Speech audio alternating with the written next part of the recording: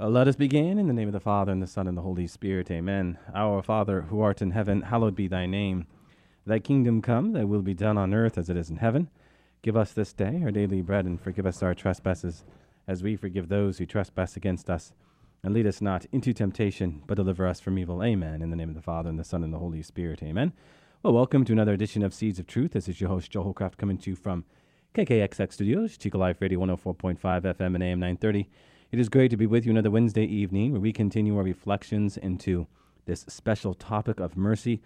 Over the past few months, we have been discussing mercy as it comes to us from sacred scripture, as well as how we look at it in its action in both the corporal and spiritual works of mercy. Now, last week we took up Saint Therese and the insights she had for us in relationship to mercy.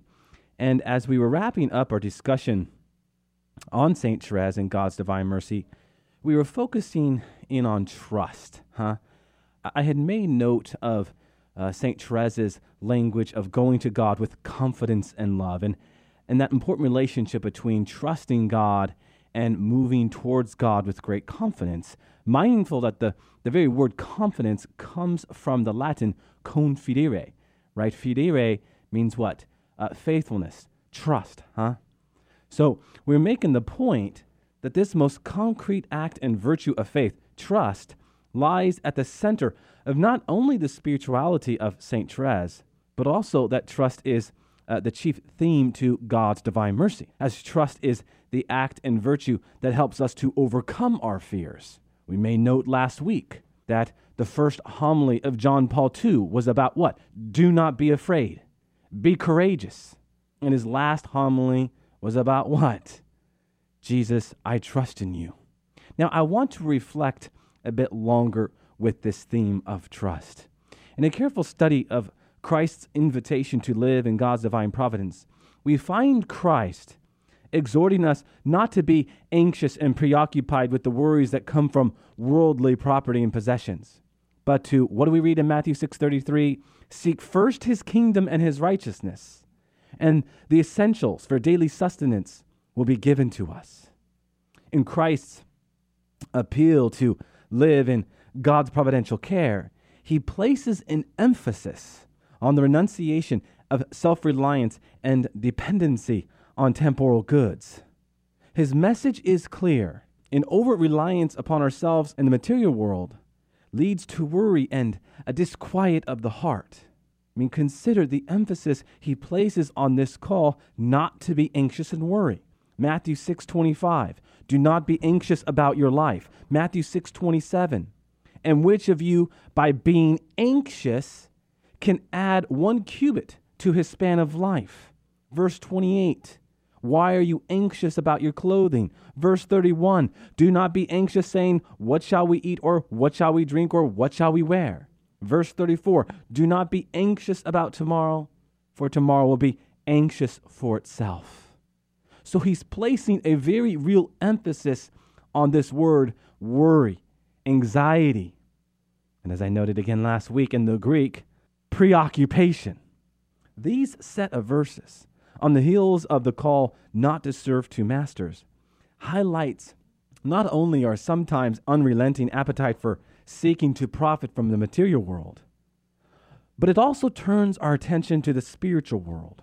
Christ's emphasis on abandonment to God ought to remind us. It ought to remind us that the Lord's providential care is antecedent to our every need, that our Christian vocation is rooted in our divine sonship, a personal entrustment to God that begins to die to all of these anxieties, all of these worries, all of these preoccupations, Christ's teaching on the need to not be preoccupied with worldly concerns really does emerge as a sermon on trust, does it not? And in so many ways, it is a centerpiece to Christ's own pedagogy, to Christ's own catechesis, and really, as such, ought to be a factor in our own catechesis as we seek to summon man into a personal relationship with Jesus Christ. What's more, as it relates to the Sermon on Trust, is the significance of the use of the word mammon you read of in Matthew chapter 6, verse 24. The discussion on mammon is offered as a kind of prologue to the Sermon on Trust. From the Hebrew or Aramaic, we often translate mammon as wealth or property, which exposes some of what this word means. But once we get behind this term, we discover that the better translation is more literally that in which one trusts. Are you over abandoning yourself to money or to God? Clearly teaching us that money, while it is necessary, yes, to live and to provide for family needs, the essentials, it can become the great agent that Satan uses to destroy your relationship with God. God wants us to reprioritize, if you will, that we might abandon ourselves to him for the sake of the kingdom of God, abiding in God's providential care. My dear friends, abiding in God's providential care is meant to permeate every aspect of our life. This is what St. Therese wanted us to see, is it not? To go to God with great confidence and love, to go to God with a deeper understanding of what his mercy is all about and how he provides for us. God's providential, sovereign care, again, is meant to permeate every aspect of our life. Now, that being said, I want to pause here and tease this theme out a little bit more. This theme of trust, and apply it to an aspect of our everyday life. And I want to do it within the context of the mystical or mystical theology, right? And some of you right now listening are thinking to yourself, the what and the what? Well, let me explain what I intend to mean. What is the mystical? The mystical is the experience of spiritual things within ordinary life and the keen conviction that God is intervening within our everyday life. The mystical approach never just looks at something, but gazes into it and through it, and perceives a new depth dimension beyond it. All of our mystical counters, if you will, disclose a new depth dimension of God's love. In this sense, we are made to see this mystical component within all of our encounters and how God desires to reveal something of his great love to us in these encounters. In other words, no encounter with others is to be viewed as independent from God's larger plan, Just as Christ was caught up with the divine mission of his Father, so should we be caught up with God and the task he puts into our heart. I mean, there was never a moment in the life of Christ where he looked upon a situation and said, that's a coincidence. No, Jesus saw each and every moment as pregnant with eternal significance. God incidents, as it were. Because as Albert Einstein once famously said, God does not play dice. Far too often we disregard God's providence as mere coincidence, do we not? A concurrence of events that have no perceptible connection. This is problematic because it pushes God's sovereign care to the margins. As we have discovered, the natural outgrowth to a life of prayer and conversation with God is to see all things in light of Christ. Essentially, we are made to see that there's a divine quality to each and every moment. That each and every moment has a sacramental quality to it, if you will. This is why the spiritual life and what we do out from that life is so deeply satisfying together. One great French theologian, Jean-Pierre de Caussade, once said, if we could lift the veil and if we watched with vigilant attention, God would endlessly reveal himself to us, and we should see and rejoice in his active presence in all that befalls us. And at every event, we should exclaim, it is the Lord. Beautiful. In the end, my friends, we are to understand life as not a series of coincidences, but God incidents, where all of our encounters ought to be cast in the light of the Holy Spirit and turned into mystical encounters, encounters that are formed and informed in the Holy Spirit, encounters that are to be caught up in this personal entrustment to God. Amen to that.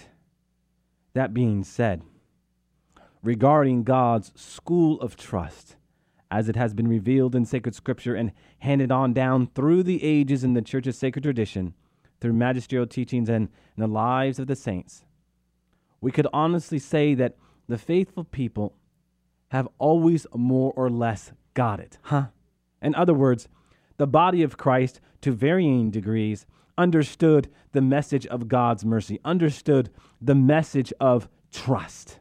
In God's grace, they were able to overcome the wound of original sin, the false image of God that made them afraid to draw near to God and to trust in his loving goodness. But, as many historians point out, there is one point in church history, and I want to reflect into it now as we go deeper into this special topic of mercy, when God's school of trust, all of his efforts to convince us of his love and goodness, did not seem to be working. They weren't getting it. And this time reached its high point in the 17th century with the heresy of Jansenism. Now in France, there were a number of movements in the 17th century that would indicate people were searching for a true Catholic spirituality for their times. These movements also reflected the confusion of the times. However, because several of them would eventually be condemned by the Catholic Church because of certain errors. And Jansenism was one of those movements. Jansenism was a spiritual movement led by a few priests, a layman, and a convent of religious sisters in a town nearby Paris. The movement itself was named after Cornelius Jansen. I often joke around, if you want to be famous in church history, start a heresy and an ism will come after your name, and that will be the heresy named after you, right? No, you don't want to do that, of course. I'm joking around. But here we have a bishop named Cornelius Jansen and a heresy named after him, Jansenism. And this figure, Cornelius Jansen, was a bishop in Holland who died in the 17th century in 1638. Now, Jansen had written so strongly about the absolute corruption of human nature by original sin that Pope Innocent X condemned a number of propositions of his writings in 1653 and accused him of converging with Calvinism. Jansen's supporters in France, however, thought that Jansen had been falsely accused. What's going on there? Well, they thought that the real problem was that the Catholic Church, especially in France, had grown lukewarm and lax in its view of sin. In point of fact, they felt that Jansen had not been too strict on sin.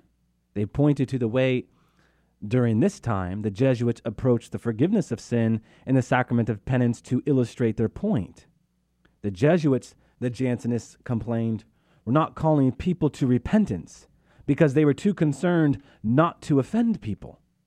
Now, we have to admit, there was some substance to this criticism, and the Catholic Church did require a stronger call to repentance in the confessional. However, the Jansenists also had a problem with their high ideal of perfectionism and austerity in the Christian life, which they ultimately wanted to establish for all Catholics. Over time, Jansenism turned into a kind of joyless moral rigorism. Jansenism was turning the spiritual life into nothing but a series of painful penances and deprivations that only the elite gold medal winners get to receive God's love. In the end, the Jansenist would proclaim God's wrath, God's justice, God's punishment with no regard for his infinite mercy. And let us remember what we talked about as it relates to the relationship between mercy and justice. Mercy without justice is disillusionment, and justice without mercy is cruelty. Now, that being said, as we have already discussed at various points in our treatment of mercy, the other extreme must be avoided here. That extreme of a permissive conscience that does not recognize the horror of sin and the constant need for genuine repentance and gradual transformation in Christ. Those principles that are so essential to our life in Christ. Okay, so we have this heresy that had begun to wage this war inside many hearts. And within this historical framework steps in a little nun from a convent in France. And oh, by the way, I am not talking about Saint Therese of Lisieux. Rather, a nun that predates her by close to 200 years. Saint Margaret Mary. Saint Margaret Mary. On December 27th, 1673, when Jansenism, my dear friends, was in full swing, Jesus, appearing on the cross, revealed to this blessed soul the ocean of anguish that was in his divine heart. Speaking to her in a tone of sadness and grief, he said to her, "Behold this heart that so deeply loves mankind, that it spared no means of reproof, wearing itself out until it was so utterly spent. This meets with scant appreciation from most of them. All they get back is ingratitude. Witness their irreverence, sacrileges, their coldness, and their contempt for me in this sacrament of love." I'm made to think about the importance of the virtue of gratitude here in hearing our Lord's words. What is gratitude? Gratitude is first the homage of the heart as it is expressed in the worship of the Eucharist, Hence why ingratitude is contempt for, what did Christ say? Contempt for me in this sacrament of love. And second, we should say that gratitude is the memory of the heart. We should speak here to the virtue of recollection as we speak to gratitude as the memory of the heart. Why? Because the virtue of recollection speaks to the soul that recollects is the soul that gathers within himself all that God has done for him. The recollected soul enters into the memory of the heart. Consequently, the recollected soul remains in that disposition of gratitude. Now, on another occasion, the Lord appeared in front of the exposed Blessed Sacrament with a similar message to Margaret Mary, and she describes that experience in this way. Jesus Christ, my Master, appeared to me. He was a blaze of glory, his 5 wounds shining like 5 suns, flames issuing from all parts of his human form, especially from his divine breast, which was like a furnace, and which he opened to disclose his utterly affectionate and lovable heart, the living source of all those flames.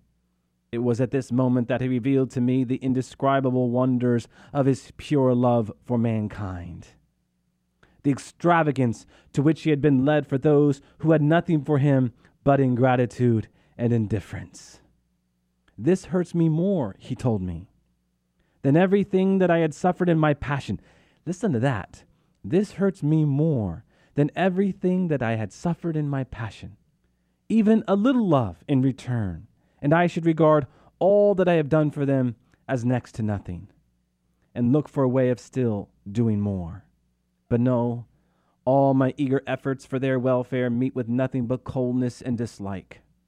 Do me the kindness, then, you at least, of making up for all that ingratitude as far as you can."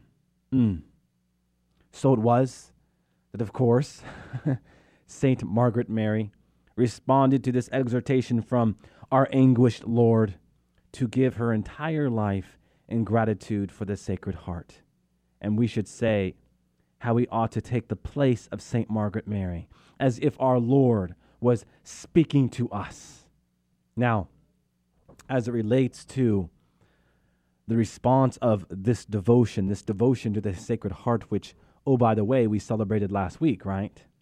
Ultimately, we would see this private revelation give impetus to a powerful process of renewal within the Catholic Church, and it was not exclusive to France. It really spread throughout Europe, bringing people back to the heart of divine revelation and in sacred Scripture.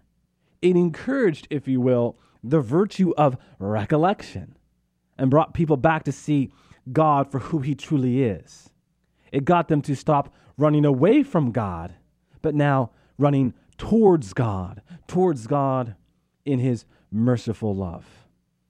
And we should say something else here. it would be easy to see how the Jansenist tendency could hijack devotion to the Sacred Heart. What do I mean? Well, does not devotion to the Sacred Heart encourage reparations for the sins committed against the Sacred Heart? How many of us have entered into this kind of marathon of sacrifices, if you will, where over time we find ourselves sapped of joy and all that life-giving energy that the Holy Spirit wants to pour into our hearts, and in turn pour into the hearts of others around us? Certainly, devotion to the Sacred Heart encourages sacrifices and a heart willing to suffer for the sake of the sins committed against the Sacred Heart, but not out of this kind of empirical obedience, but once again, with that all-important word we have talked about in the past, that word of invitation.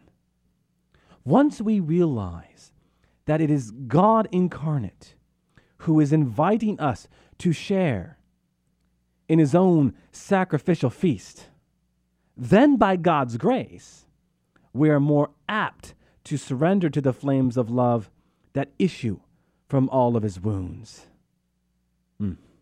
Amen to that.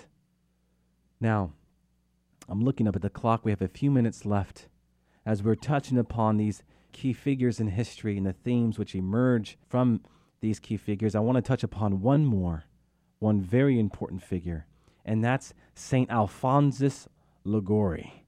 Now, we talked about St. Alphonsus Liguori in our Monday evening themed night of great Christian thinkers, but I want to bring him into this discussion. St. Alphonsus Liguori, born at the end of the 17th century, would have been familiar, as you can well imagine, at a very early age with what? Jansenism, but also the revelations of St. Margaret Mary, right?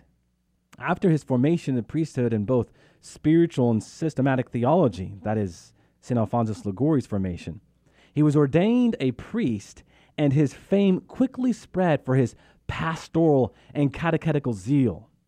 That zeal that understands the unique relationship that exists between understanding the faith and, in turn, how that faith is applied to bring people into a living relationship with Jesus Christ.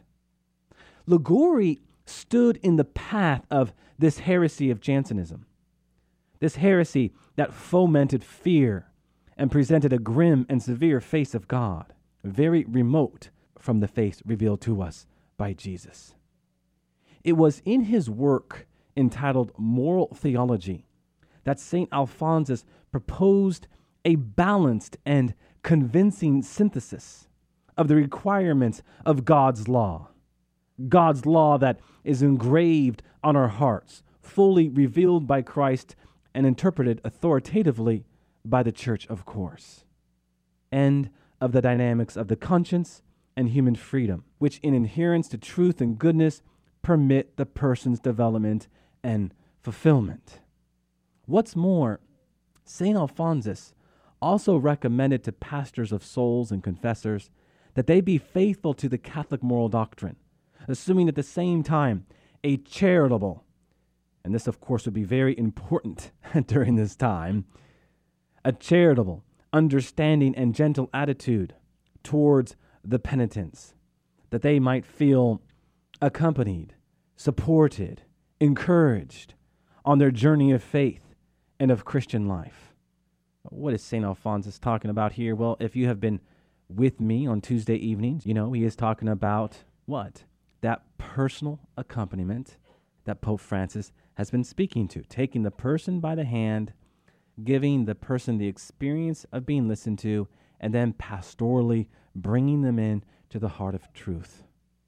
St. Alphonsus never tired of repeating that priests are a visible sign of the infinite mercy of God, who forgives and enlightens the mind and heart of the sinner so that he or she may convert and change his life, her life. So popular was St. Alphonsus Liguori's piety and zeal that Pope Pius VI, on learning of his death in 1787, which occurred after great suffering, exclaimed, "He was a saint." And he was not mistaken, of course. St. Alphonsus was canonized in 1839, and in 1871 was declared a doctor of the church. A doctor of the church. We talked about St. Therese of Lisieux in our time together last week as a doctor of the church, right? Now St. Alphonsus Liguori, another figure, very important to our narrative on mercy if we're going to understand the nature of mercy. Now, in the light of St. Alphonsus's work, Moral Theology, and what he meant to the age he lived in, Pope Pius XII in 1950 proclaimed him patron of all confessors and moral theologians. How about that? Patron of all confessors and moral theologians. Why are we talking about St. Alphonsus Liguori? Well, there you go. Here we are talking about mercy, and it is right that we talk about St. Alphonsus Liguori, not only because of what he meant during that time when Jansenism was in full steam, but also because of the message he has for us today during this extraordinary Jubilee year of mercy. Amen. Now, what else is of note here, especially in the light of the revelations of Margaret Mary, St. Margaret Mary, was his work, Visits to the Blessed Sacrament, which went through 40 editions. 40 editions in his own lifetime because of its popularity. So here you can see the seamless unity between Margaret Mary and St. Alphonsus Liguori, especially as they are two great saints that counter-argue the Jansenist tendency. Okay, I am looking up at the clock and we are out of time. If you have any questions, thoughts, comments, observations, please do not hesitate to email me at jholljmj@yahoo.com, or again, you can go to my website at joehollcraft.org. Just hit the contact link button there and send your message on its way. Okay, let us close with a word of prayer in the name of the Father, and the Son, and the Holy Spirit. Amen. Hail Mary, full of grace, the Lord is with thee. Blessed art thou among women, and blessed is the fruit of thy womb, Jesus. Holy Mary, Mother of God, pray for us sinners now and at the hour of our death. Amen. All glory be to the Father, and to the Son, and to the Holy Spirit, as it was in the beginning, is now, and ever shall be, world without end. Amen. And God bless you.